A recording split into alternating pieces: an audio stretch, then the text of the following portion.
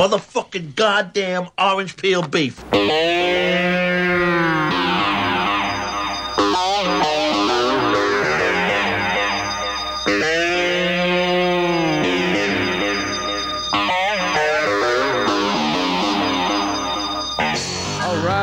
Welcome to One Fucking Hour, and this fucking hour, we're talking today about the movie Deliverance.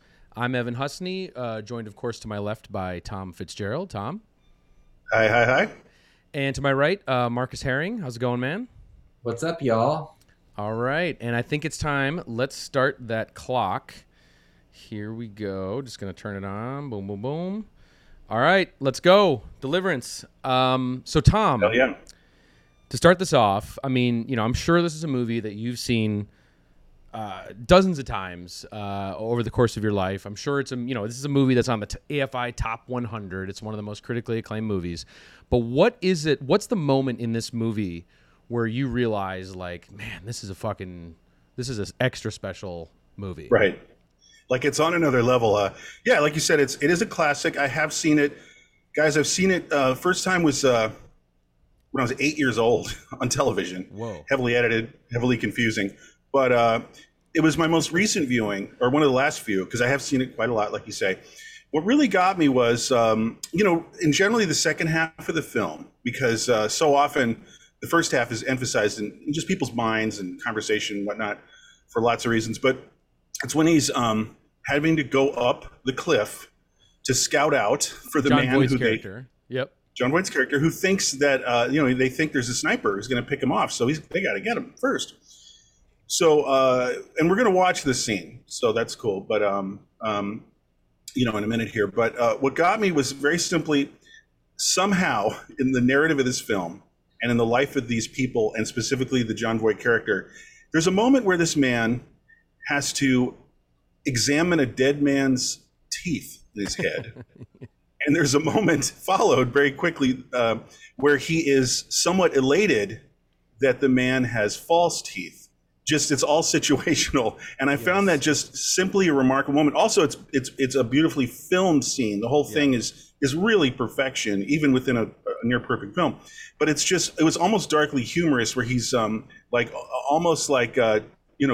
whoo, oh, right on, this guy has false teeth. And again, it's situational, and if you know the film and the story and where that moment lands in the film, I found it almost darkly comic, but very grim and almost surreal, honestly. And then there's that thing where you're identifying and you're almost rooting for him. But what's so great about Deliverance 2 is that there's ambiguity.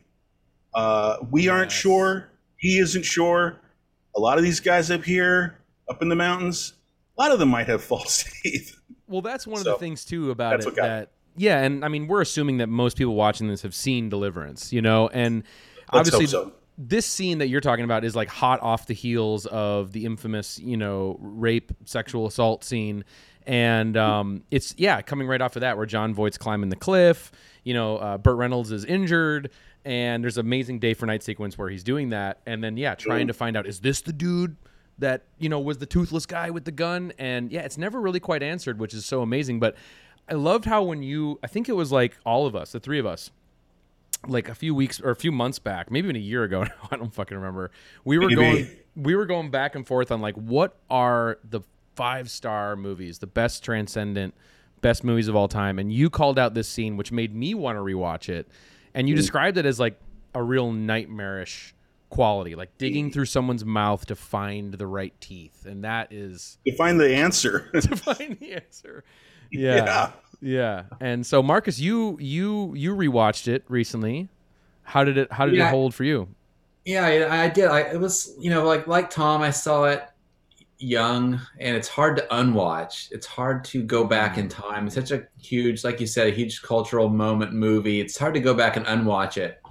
But I think this last time, what stood out to me like right away was, the second, you mentioned the most notorious scene. I think the second, a contender for most famous scene is definitely the banjo scene, of course. Of course. And dueling banjos, right? Which hit song at the time too, right? Based on the movie. Top in the charts. But I was surprised watching it again how early that came in. This movie starts like right out of the gate. Like there's not like if it was made today or in the 90s or something, there'd be like 40 minutes of them packing, saying goodbye to their wives, and all this stuff. And that movie just sort of dispenses with all that. And in a way, it's like it's this big, huge, successful movie. It feels like a big movie, but it's very contained in like the way that they did it, right? Where it's like there's a little bit at the hillbilly town, the framing device, hillbilly town, and then all in the river and nature. And then at the end, you're back in the hillbilly town, and it almost makes it to where it's done so well, it's shot so well. Oh, beautiful. It doesn't feel like a small little independent movie. It wasn't, but you could see like that they it had this sort of inspirational quality to it. I thought like where it felt like you could go out and make this movie too, because they kept it really contained and the idea was very doable and pull off and able to pull it off. So that's what kind of stuck out to me the most, I guess, was those two things. Is that it felt like a doable movie, and then I was just shocked at how quickly Dueling Banjos came in. It's like it's within the first 5 minutes, right? And you're hearing that. Yeah, one thing just to throw in, because you mentioned it about how the movie throws you right into these guys, sort of these weekend warriors, having their living out their fantasy in like the wilderness. One of the things that's brought up too about this movie a lot is the book, and obviously the author, who it's very interesting because he was very upset with John Boorman, the director, with this movie because he cut out the actual opening of the story originally, which is interesting because the actual story was supposed to, like in the book, it has this whole opening where you get to know their lives before they get to go out to the wilderness. And it's interesting because John Voight's character is actually a graphic designer at an ad agency. Burt Reynolds is like a landlord, and I think Ned Beatty is like a soft drink executive, or that might be Ronnie Cox's character. I can't remember which. But anyway, you kind of get their suburban grounded life, in the book before they go into the wilderness, which is interesting because it kind of shows that they have this fantasy of going out there and conquering the wild like real men. And this is our kind of like, like the hubris of the suburban man, to live out these fantasies. But then, of course, which is interesting because that might have added a little bit more to with the punch when it comes and nature bites back, Right. Boorman's always kind of underscores the difference between like, the forms of like movie and book too. Yeah. Like they're just two different like totally forms. And so I like that. And I don't know, I feel like you kind of like you can plug yourself in if you don't know what their backstory is. You can kind of plug yourself into which guy you'd be. Are you the guitar guy? Are you the Are you? There's a range. Yeah, there's. I think maybe Boorman was trying to have that solved through sort of exposition in a way, or the character development through their back and forth conversations and the rapidly delivered character development. There's a range here. I would say that the Wally Cox guy is a total peacenik, and Ned Beatty wants to kind of prove himself, but it's sort of impossible. Just his general disposition, physicality, and then Voight is like as a potential Burt Reynolds, and really what Burt Reynolds is a wannabe and a total phony. Who he gets, he's the one who gets into all the trouble, honestly, because he antagonizes all those guys. Totally. And he goes for the trip in the first place. Like it's ill advised. I mean, one of their canoes breaks apart. A little later after the assault, so and he's a total dick to all the people in town too. I mean, he's antagonizing. From the beginning, he's driving recklessly, and like he's driving recklessly through the whole thing, right? Yeah. So they're all kind of goofuses and boobs, kind of. It's in just manifesting in different ways. With one of them being a wannabe, and I found that funny because what happens to Burt is great because he's heroic. Well, he's machismo. And then he is truly heroic in some degree, and he handles the situation, but then he completely becomes limp and kind of, castrated, figuratively speaking, and he's out, he's totally out. He's near death. I just find that kind of amusing, but it also means that it helps in the narrative where that means Voight has to pick it up. from there. You know what I mean? And truly deliver, because Burt probably would have gone up the cliff, for instance, if he wasn't injured. Totally, and he would have. Totally, and on the subject of Burt Reynolds' character, which is amazing, just funny little tidbit, because we were also talking about the author James Dickey. Sorry, that was his name. Number one, first, a funny detail in researching him. He told everybody. Have you guys heard that he told everybody on set, like, this has actually really happened to me. All this, this actually happened to me, and it's not true. But he was like fucking with everybody on set, like saying thunder. like, this like, yeah, exactly. But he kept calling all the people on set by their names in the story.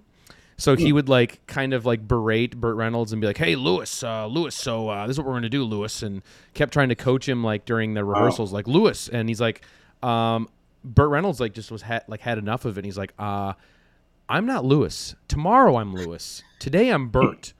Right. And then of course James Dickey's like, "That's exactly what Lewis would say." Or whatever. So it's just like, stupid nerd stuff, but it's great. Borman had to 86 him or something offset. Yeah, that's the legend. That they had to get rid of him because he was just super annoying and kind of making sure that everybody was getting it right. And it's like, no, this is my movie. I'm the director. Fuck you. Get out of here. But he seemed like a really cool, interesting dude. And there's a lot of footage of him floating out there. Well, footage. Let's not forget. Not everyone's aware that Dickey, the author of both the book and the screenplay, right?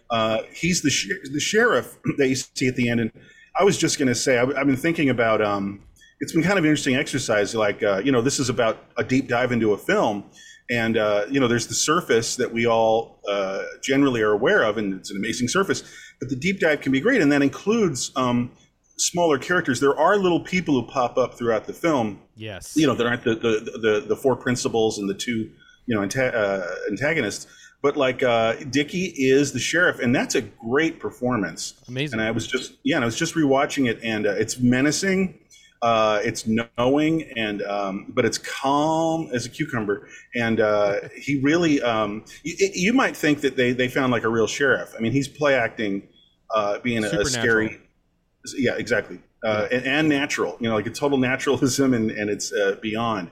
So, but I was also thinking that there are some, what I was getting at is there are these details beyond the iconic scenes and the general narrative and the performances. And I was just thinking, like, if you guys have like an underrated moment in your mind, there's lots of little things going on. And I think one of the things that gets me is, I'm thinking about it right now, is it's really underrated, is kind of the last act overall. And I think a lot of people maybe, if they're just scanning it in their mind, they've seen it a few times and they love it. But like they are in civilization, at the end, and they have this dinner with these very nice folks in the small town, that's up the river.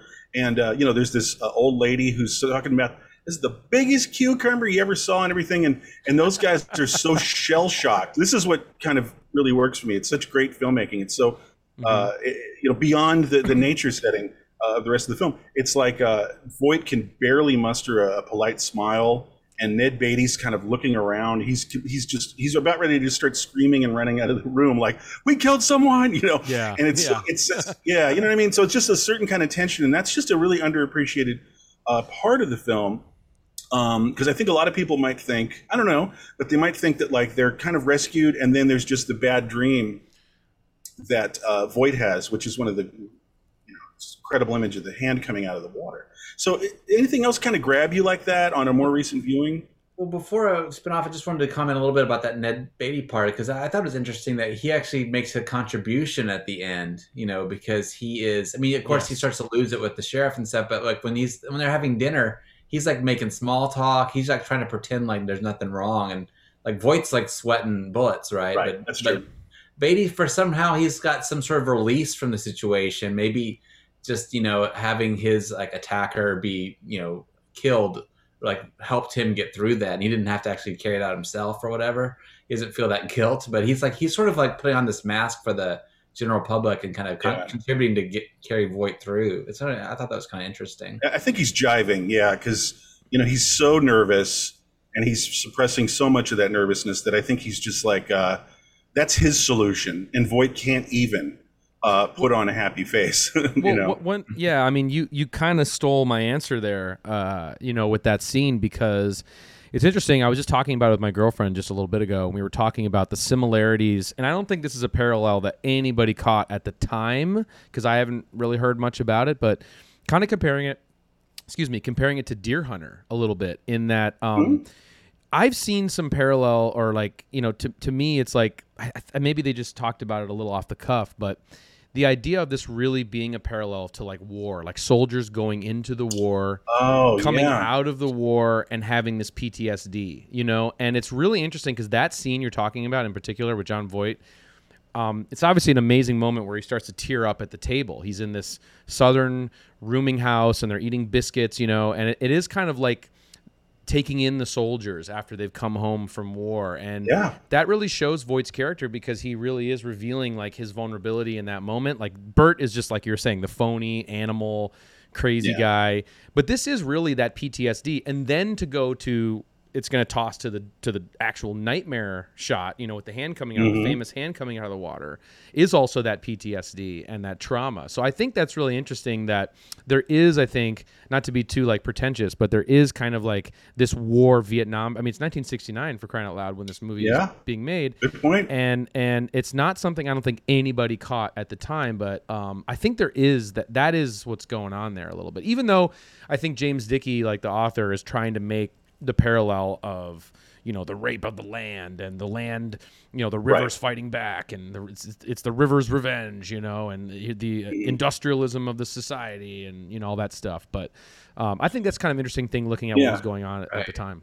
There's a little Heart of Darkness in there too, right? Totally, on the river, and and I guess just staying with Voight's character, sort of after all the incidents. There's the PTSD. You're right on. I totally see it and I hear it. And it might not have been, sometimes things happen, they call it the zeitgeist. And that might have manifested even unconsciously for Borman and Dickey and everybody, even the actors. But it was felt in the air. Vietnam, the war, and soldiers coming back, just like, but not conscious. I don't know. Conscious or unconscious, I can totally see the connection. But another thing happens too with Voight. I mean, he has kind of a PTSD time. And then at the very end, he has, reoccurring bad dreams about his quote unquote war experience. But also he does stare down the sheriff. Okay. Yeah. And that means that it's showing that in the context of the film and the themes, he gets a kind of more cojones, so to speak, because he really does stare down the sheriff. And his retort is not like Ned Beatty saying, well, we had an extra vest, no, Voight just doesn't blink, stares at the sheriff, and the sheriff is ignoring Ned Beatty too. Yeah. And they're having a stare down, and it's kind of macho, real macho, not stupid, braggadocious Burt macho, but there's something that Voight gained in those incidents. And he just says to the sheriff, I don't know. And actually, I just realized last viewing, Burt says that.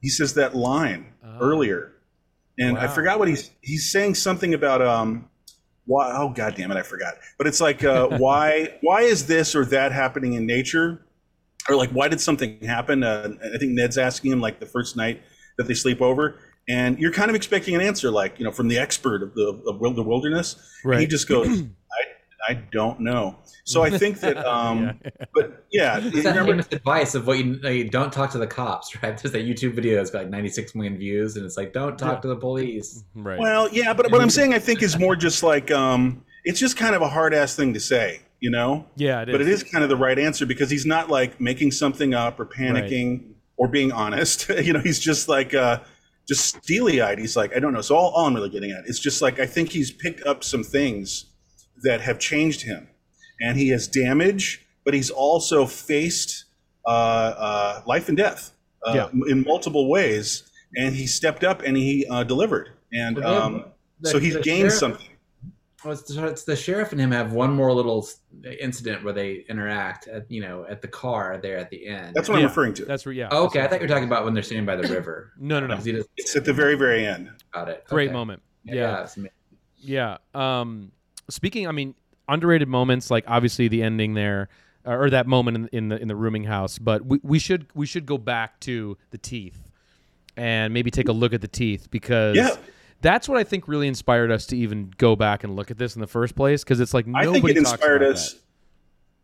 Hey man, I think it inspired us to start the damn podcast. It did. It did. The teeth. You know, These the revelatory moment. You know. Yeah. Yeah. So I'm gonna fire it up here. Let's talk about some teeth. Feel free to comment over it here, and let's. Yeah. I mean, let's not get into the narrative too much, but the day for night sequence right before that is so tripped out. So magical. Yeah, there's a lot of day for night too, when he's climbing up and he loses the wallet, which is another great little underrated moment. And it's great symbolism. He loses, like, he has the picture of the wife and kids, and he loses his wallet. He loses his modern life identity. Becomes through an the wallet animal. just falling. Yeah, now he's part of the wild. Which is like another kind of theme, in so many other great movies, like Wake and Fright comes to mind, or the kind of thing. Yeah. Here's their lost weekend. So here he is, and this is one of my favorite moments, the kinds of moments in films, waking up in terror. Let's talk about Wake and Fright, but waking up and going, oh, I just had a nap. Oh my God, what's happening? We're in I think it happens at the very beginning of Dawn of the Dead, actually. Right. It's the first thing that happens is the woman wakes up after a nap. Now, I heard a theory about this. Go ahead. I was just going to say, it always sticks out to me just how shaky he is. Even when he's shooting the deer, he's failing. He's choking. And that's he chokes on shooting the deer. Like, really choking. Isn't that also in Deer Hunter 2, where it's like the foreshadowing of killing an animal is going into killing a man, Wow, Deer Hunter's ripping off Deliverance. Yeah. No, totally. You're right. Same DP, isn't it? Now, there's a theory here where that's obviously his arrow. Yes, right? It is. His own arrow, yeah. Right. Not a theory, I guess, but, that's what's happening here. That's what happens, yeah. Yeah. It's like a kidney shot. Right. Also, this is another thing that I love. This is a very classic moment where the antagonist is coming for you. Yeah. And he's got he's shot in the back, or in this case, he's, got an arrow in him. And you can't tell at first, because he's coming for him.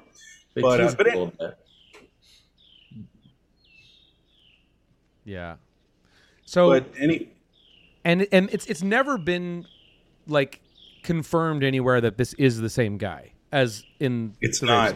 It's not. Right? And that's the thing. I mean, you could say well, these boys all kind of have that same look, and honestly, I look closely. He doesn't quite look like the guy who's, the sexual assault duo. He really doesn't look that much like him. He's not a dead ringer. Also, he has casting though.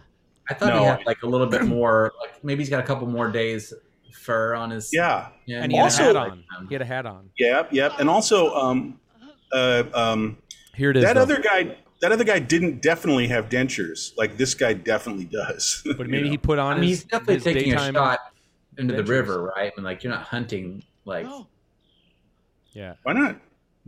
He's looking over the edge to shoot something in the river. What would that be? Here, I think this is your money moment here. Marcus thinks. Well, yeah, this is it. So, I said before, it's such a triumph of really screenwriting in a way, where this incredibly small, strange moment has huge significance for Voight, for us, the viewer, and totally, and it's just so poetic. And I think that this is just reminding me of something else. Just watching a scene play out from this great movie is just letting nature be nice and loud and prevalent, and not exclusively the soundtrack, but mainly the soundtrack. Just little anecdote is I was watching with my old lady years ago on TV. She had a cat, and the movie it was loud on the television, and it's just so much like crickets and birds and twick and tweak and twick, and the cat kept putting its paw into the screen. Just where are these birds? And wouldn't stop. And I was stoned, of course. And it was just so, it was so intense. That natural sound just brought out, the cat. The ancient, DNA of the kitty, just being there are birds somewhere in this room, and they're in this box. So anyway, but the thing is, I guess getting into the sound, again, it's something, I guess maybe the way I'm looking at as we talk about this film is deep dives in the sense of appreciation for the little details that add up to Deliverance. And I think one of them is what I'm saying is mostly, almost you could say it's oppressive natural sound, almost like a, totally. Fitzcarraldo kind of thing, or Aguirre, the Wrath of God. Yeah. Could be seen oppressive, but it's also kind of nice and soothing. It's like it's like the soundtrack is in a way like an environmental record you would go to sleep to, or an app, nature sounds. But it is punctuated by, as Marcus said, the film almost immediately establishes its menace through the dueling banjo scene. Ooh. And the only other music you get really is it's nature sounds, but then it's banjo, and there's these great motifs. You hear the strains of the banjo, which are internal; they're inside Voight's mind, and it's like that. It's coming back to him. Just the face of that kid, is so nightmare-inducing, kind of. And the whole situation was like kind of fun, but kind of dark. The whole dueling banjos thing.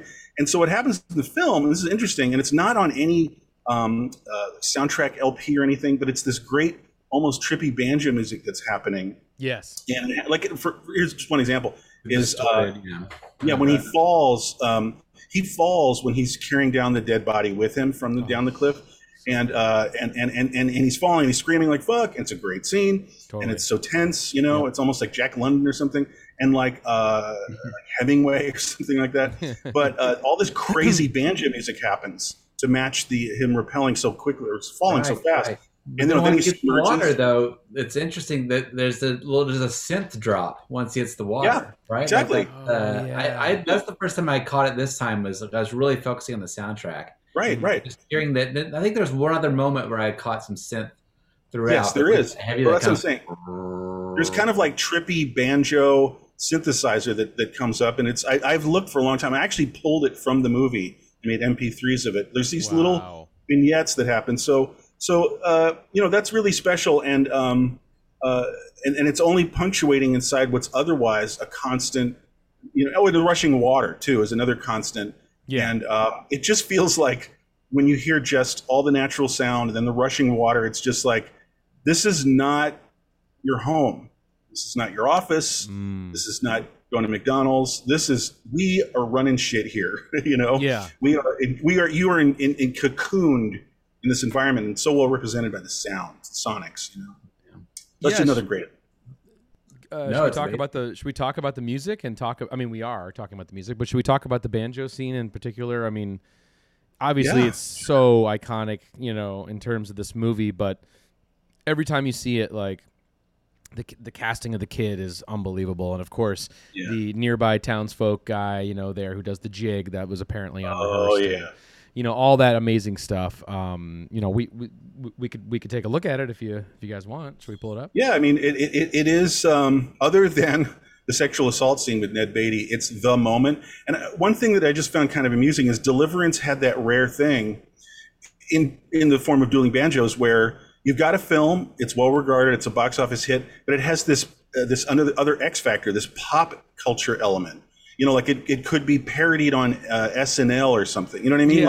It went beyond. Yeah, like it's a phenomenon, right? Pop culture phenomenon. This was like a top 10 hit song. Like it's on the radio. It's on the fucking radio. Yeah, it's just crazy to go back to a time where like there's a banjo, dueling banjos was a hit song, not like on country radio or it wouldn't be on country radio today either. But like just to be. No.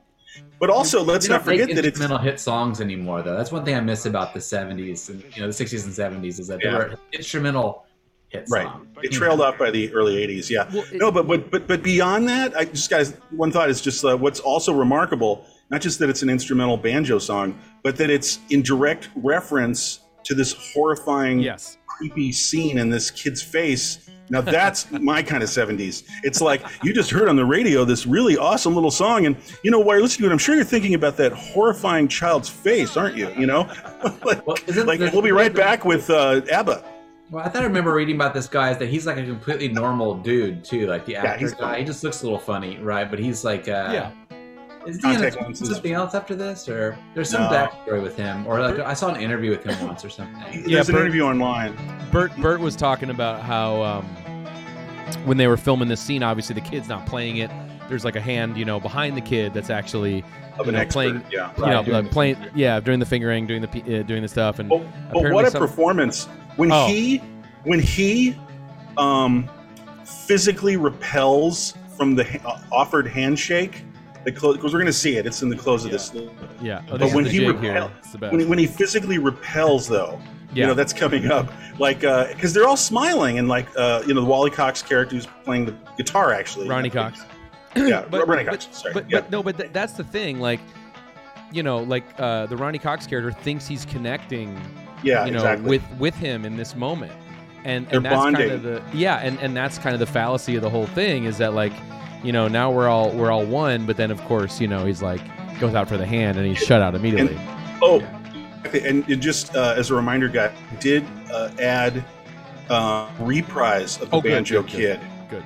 Because he's also maybe even menacing because he has this death stare, and we're going to see it too in a second, and that's really chilling. And I feel that's the moment of no return in the film. Because soon after they're assaulted and it's just everything's a mess, but the kid is sort of this harbinger of doom the bridge. Yeah, we'll see it in a second. And just maybe we can talk about this next because I'd like to. This is a fucking horror movie. It is a horror movie. Yeah. If by the basic definition of horror, yeah. Here we go. Oh, this is one of the best. So shots it's a little later. Movie. This is absolutely one of the best shots in the whole movie, and it's so cool to have this callback. And here it is again, like Ronnie Cox is like, "Hey kid, remember?" Hey buddy, no, he's playing guitar, he's like, banjo, or on his paddle, like, "Hey, remember guitar playing?" And this is like a perfect, idiot. like, a fucking idiot, fucking John Sebastian, Loving Spoonful looking guy. Like, dude, let it go. Yeah. The boy's not buying it. That is horrifying. Yeah. And it's so cool too, just this full on shot. The wraparound shot, it's so good. And then I just let it go. There's a wide shot where they're going down the river. And that's kind of, somebody maybe brought it up, but it's not unlike Heart of Darkness. No. There's a referral to that, just the metaphor of like going up the river. And also just, I'm maybe rambling here, but just like, speaking of horror, I read somewhere years ago that in the DNA of the psyche of the average American over the hundreds of years of being, on this land, there was this irrational fear of the woods. Like the indigenous people, that's their home and they love it and they're integrated with it perfectly.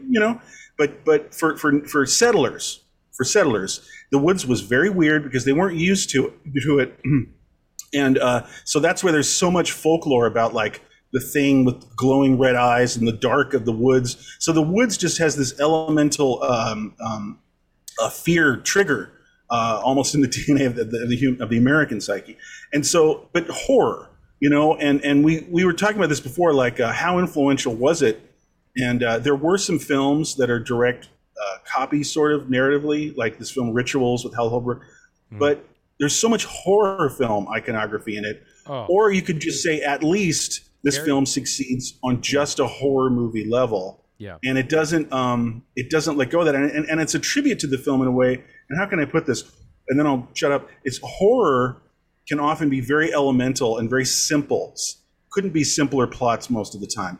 Couldn't be simpler characters. Like the antagonist, the protagonist. The survivor, the killer. Being haunted, being pursued. And it's just on some level, it's just maybe one of the most successful horror films of all time, although it's more than that, and it's technically. But just one thing that's kind of weird is Last House on the Left came out at the same time, same year, 1972, and that has more of that, like in the woods. It's not nice. It's not idyllic. It's not. It's actually a place where things are just loose and weird, and other forces can overpower you. You're not in civilization. And that happens also in movies like that great slasher movie that's really, really underrated is Just Before Dawn, is very Deliverance. And it's it nails the fear that pops up in Deliverance. So I don't know, just what do you guys think? Well, I think a lot of horror, like almost always the most successful horror seems to tap into like the collective sort of paranoias that are going on within a society, like you know, and especially when it hits like at a certain time and place. And this one's interesting. I think like Borman, he's British, right? But he really seems to capture American, just the way it looks, it feels, and the paranoia too. Because I mean, the story of this country is the story of like, you know, the town mouse versus the country mouse, or like the, you know, there's a lot of class consciousness. There's a lot of fear of, you know, from like big city intellectuals, of like hillbilly types, or just people out in the woods. And I mean, I see that like the woods is definitely a character in this, because I mean, they spend so much time just conquering the rapids. Like you said, you know, that's nature is like one of the like antagonists in this big time. I mean, it's almost like it is. There's like 3 really big rapid scenes. Nature wants you to die. Yeah, the rape of the land. I think that you can't overlook that the people that are represented that are the antagonists too are like poor country folk that are, you know, that we don't understand as like big, as even as the moviegoers. You know, we're sitting there seeing them as this, like otherizing them, right? We don't identify with almost them like they are like, you know, and we still have those kind of like divisions in our culture today, you know, and like so it's so American, that sort of like, also that you can be out in you know, it's not the West, I guess, but you can be out in nature like cowboy style and just sell things, you know, American cowboy style. You know, they don't go to the law, they just end up killing each other. You know, it's very, all of it is like so rooted in American. It's amazing that pioneering capture that pioneer justice, you know. Yeah.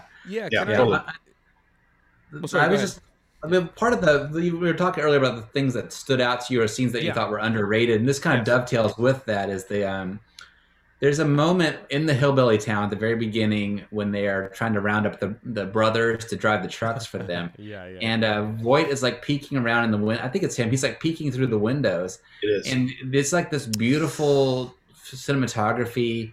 And you mentioned Deer Hunter. I'm 90% sure it's the same DP that shot both movies. So it's kind of interesting that you made that connection. But I'm gonna look at that right now. I'm not sure. Vilmos? Yeah, Vilmos Zsigmond. Oh, it is then. Yeah, it is Zsigmond. Yeah. Mm-hmm. Yeah.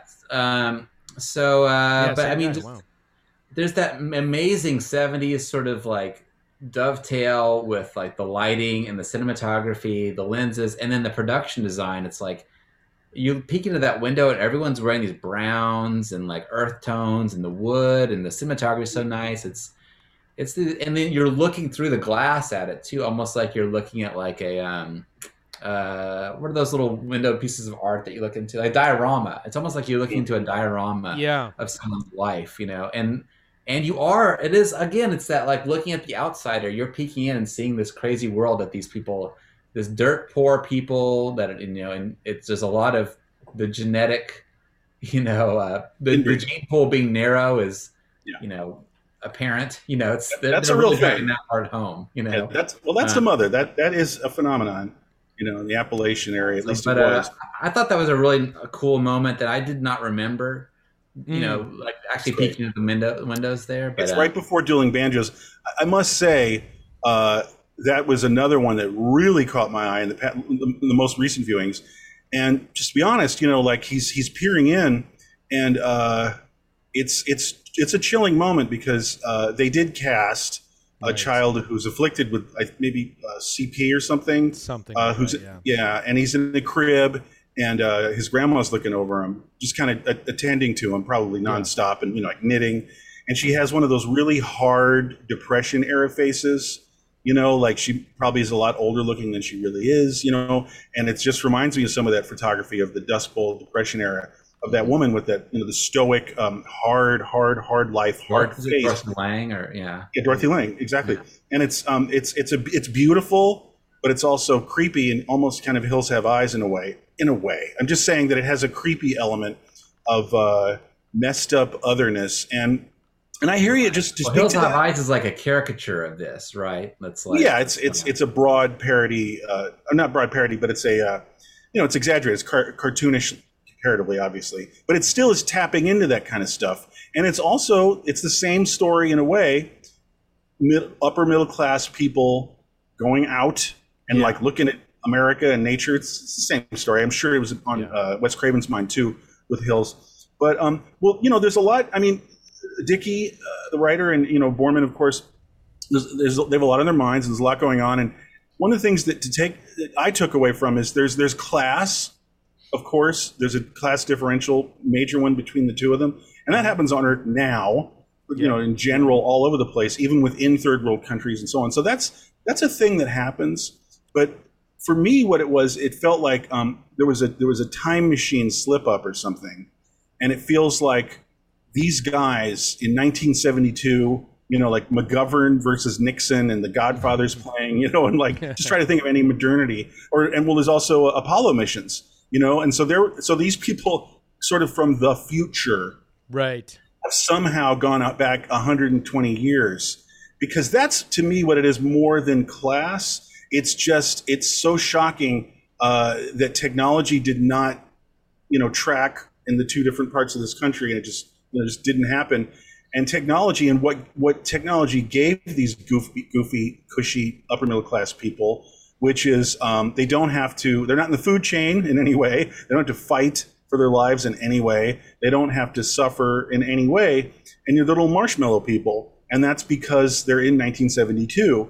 And all these guys are not, So that was interesting to me. Yeah, speaking of underrated stuff too, this, there's so many, you always, the same 4 or 5 things get talked about a lot, and I think this is overshadowed by the rape scene as well.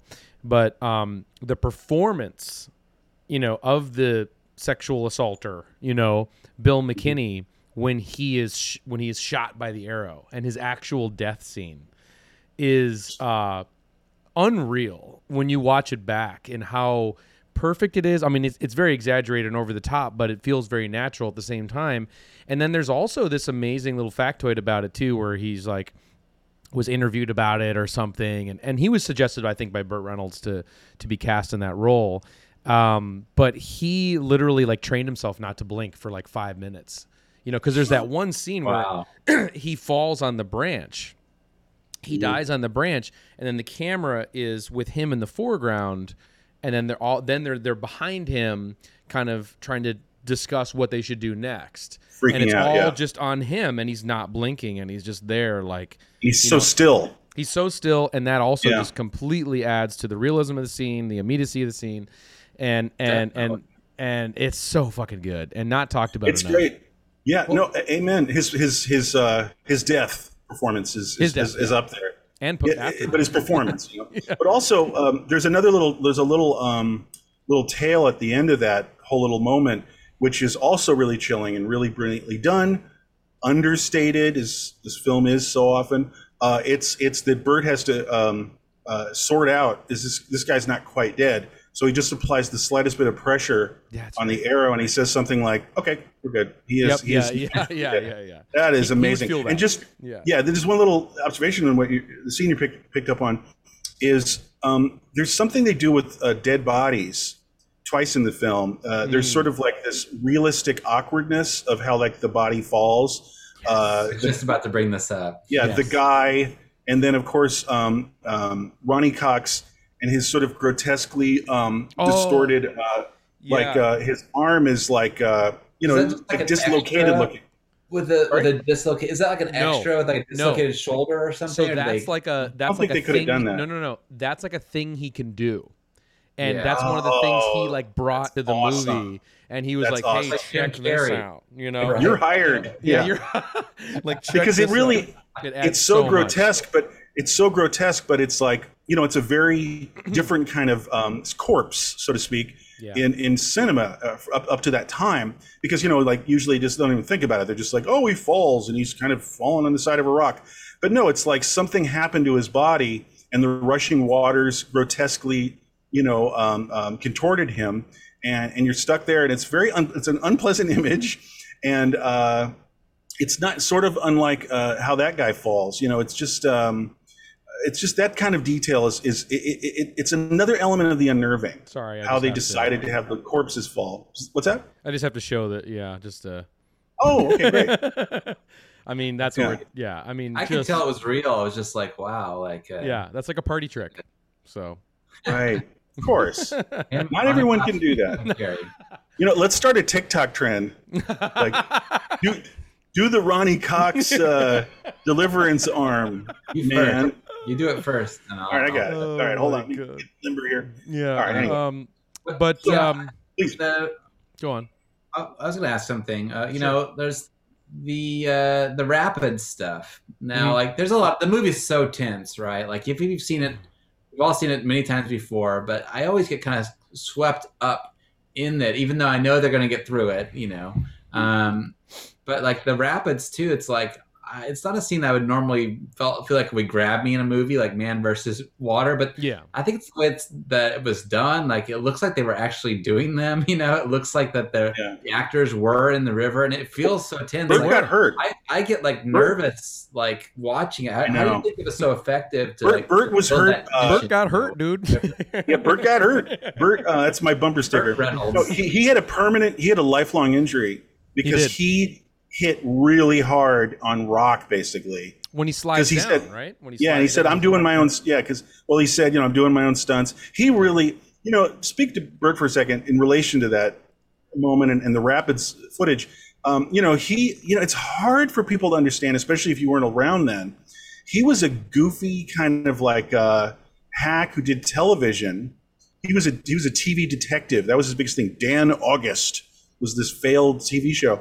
Right. And he did Westerns, and he was just kind of a nobody, and he was sort of amusing maybe on Carson, but he wasn't taken seriously, and he was not a star.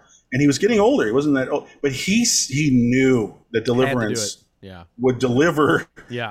And he was, for him, for his career, and boy, was he 120% right. Totally. And it was night and day for him, but he also did put his whole fucking everything into that role, and he did a great performance, but he also maybe almost went too far and did his own stunts in all those scary looking raft scenes, especially the one where he's sliding down that big rock. Yes. The one that his character gets injured in the movie too. And And Burt always talked about, at least from what I was looking at, that this is still his, or was his favorite performance, favorite movie, the best one said he was ever in for his whole career. And I mean, can you deny it? I mean, it's no, it's the role. It's iconic.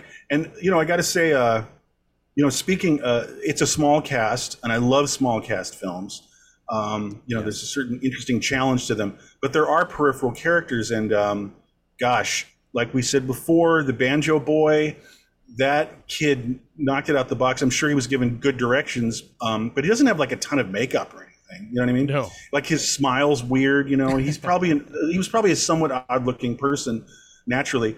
But there's so many small characters, and just if you guys have any that jumped out at you, of course, the toothless guy in the rape scene, that guy, the one the first one, the verified toothless guy. Yeah. I did read that Burt in his unsuccessful career had at one point done one of those dumb Wild West shows for audiences. There's some set, and he has to like have a big shootout with blanks.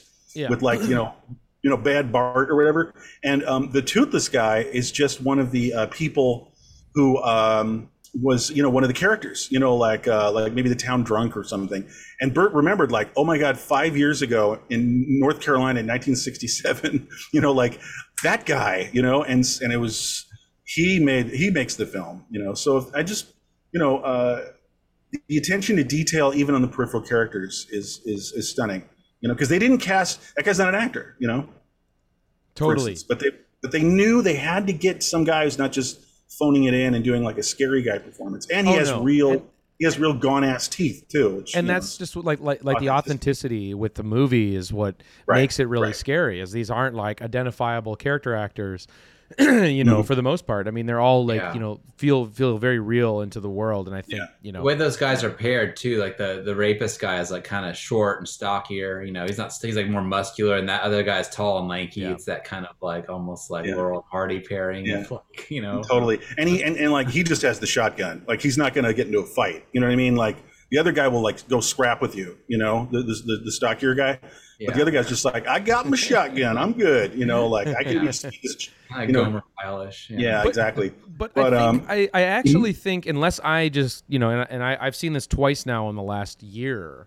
And we just touched on it earlier, but just to bring it back around again, because I want to make sure we hit it, is I do think a really underrated quality of just in discussing the story of the movie is how brilliant it is that the characters are never sure if they killed the right guy or not. And that's the thing that they're left with to be haunted. Not just the PTSD, the whole thing, of course, but just the idea that, like, is that the guy? Is really... I can't think of another movie that doesn't answer that question.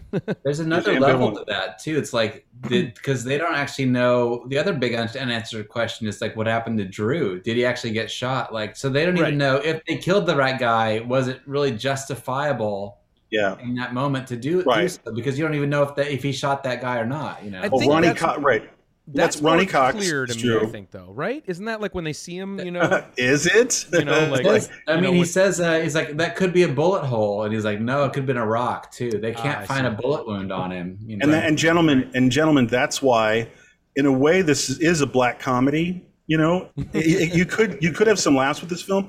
To speak to what you're saying, Marcus, that is the second major mystery that is born of panic. You know, like one of the things here that you're seeing exhibited is these people are simply panicking because they're in over their heads, because they're fucking marshmallows, and they've never had to deal with anything, so they just panic and they create and they balloon in their mind monsters and they catastrophize, to use a modern word. So yes, they're not sure, and we're not left certain either way if there are two guys who have missing teeth. But then, just to address the second one just real clearly, like.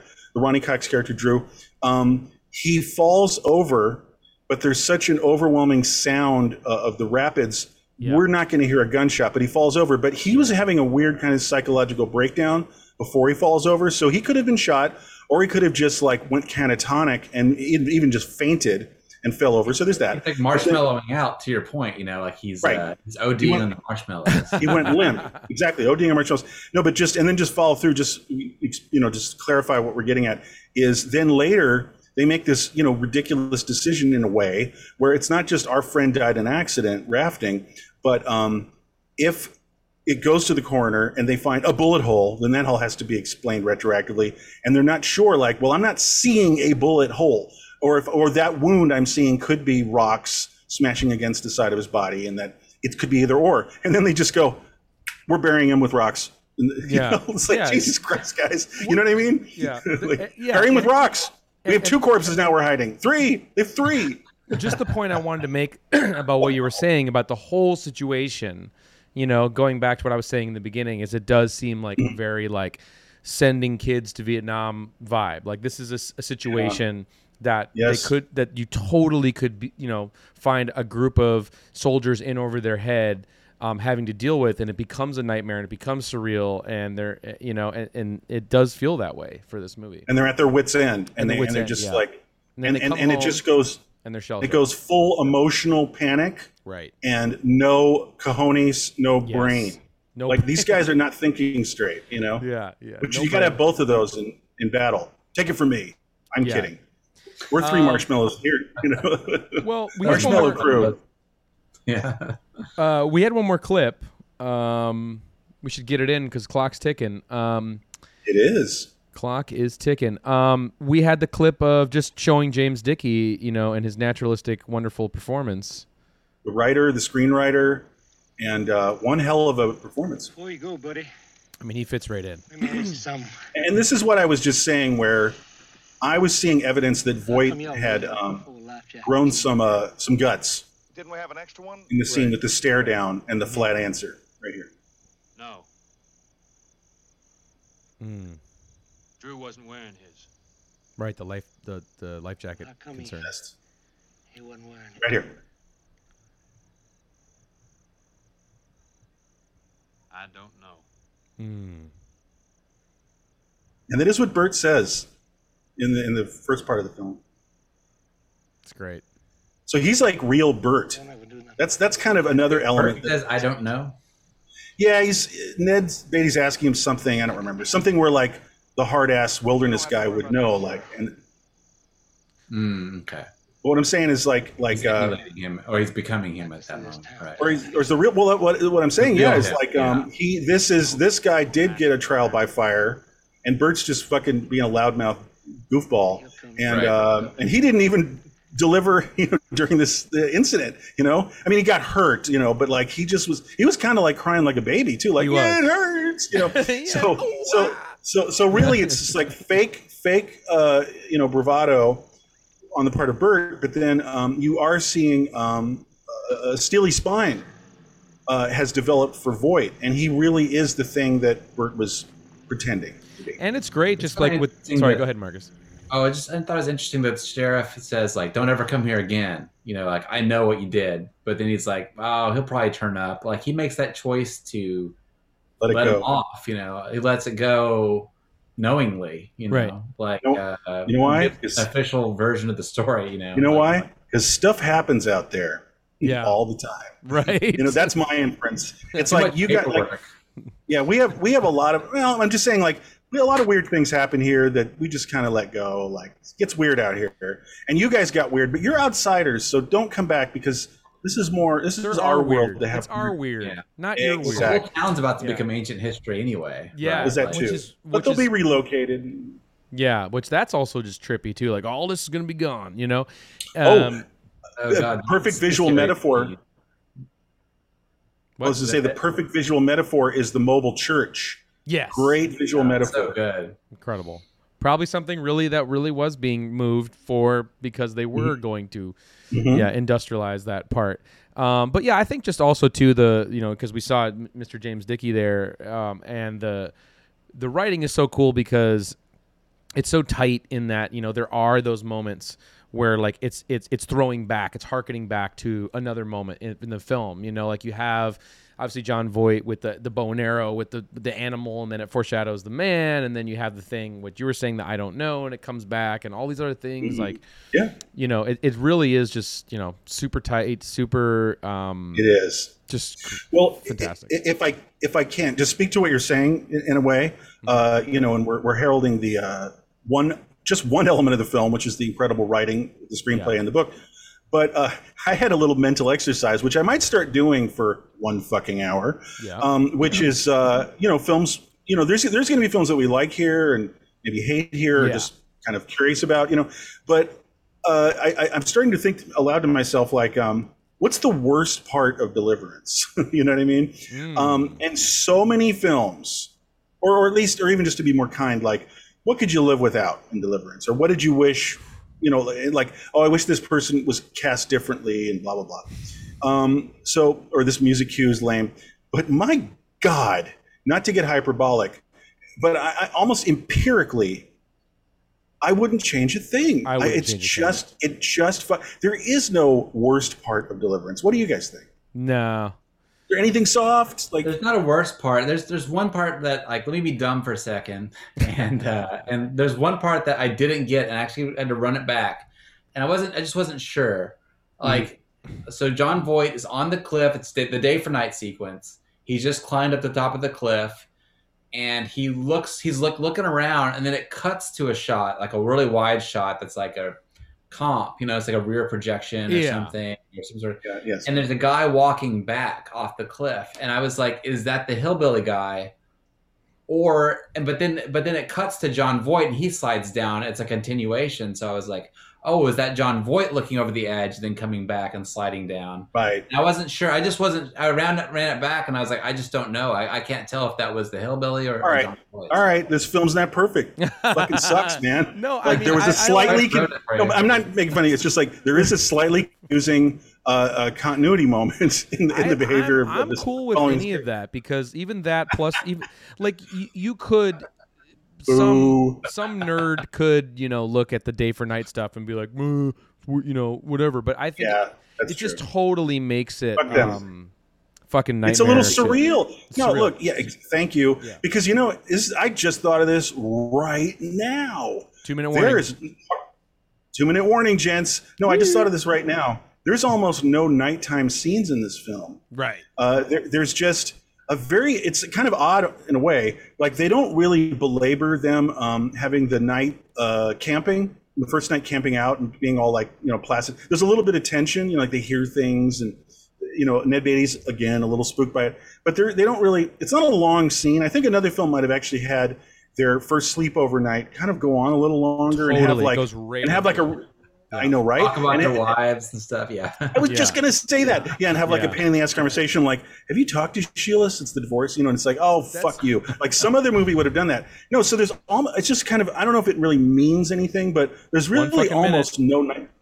Okay, there's almost no night footage. There's just the sleepover first night, but then there's also that highly surreal day for night silveriness of him at the top of the cliff, and it's just adding to surrealism, and it's really the only moment you're getting like a full night experience, you know, during the tense part. So should we just wrap it up, guys? I don't have the clock in front of me. The only are we down to seconds? We're at 50 seconds here. All I just want to get in real quick before it's over, if you don't mind, is like obviously I don't know if they would have been able to afford to light those sequences in night, but I was gonna say we just got to mention John Boorman in the last 40 seconds. We didn't really talk about him. He's fucking brilliant. I mean, point blank. Zardoz. We got to do that 1 fucking hour in Zardoz. We are so doing that. Such an incredible filmography, and this movie knocks it out of the park. And it was fun talking about Deliverance. Marcus? I just real quick, just I think that like Tom's point about them not talking about their wives and stuff just shows like the character development doesn't have to be like dialogue based. You know, this movie does a lot of character stuff without having to go into all that backstory and dialogue, and it's pretty. No exposition. Yeah. No exposition. All right, that was a great hour, guys. I don't know about you. I had a lot of fun. Me too. That was awesome. We did it. We got it in. We did it. The countdown is over, and that, ladies and gentlemen, was 1 fucking hour on Deliverance, and we will see you for the next ep. All right, take care, everybody. See you later. Bye-bye. Motherfucking goddamn orange peel beef.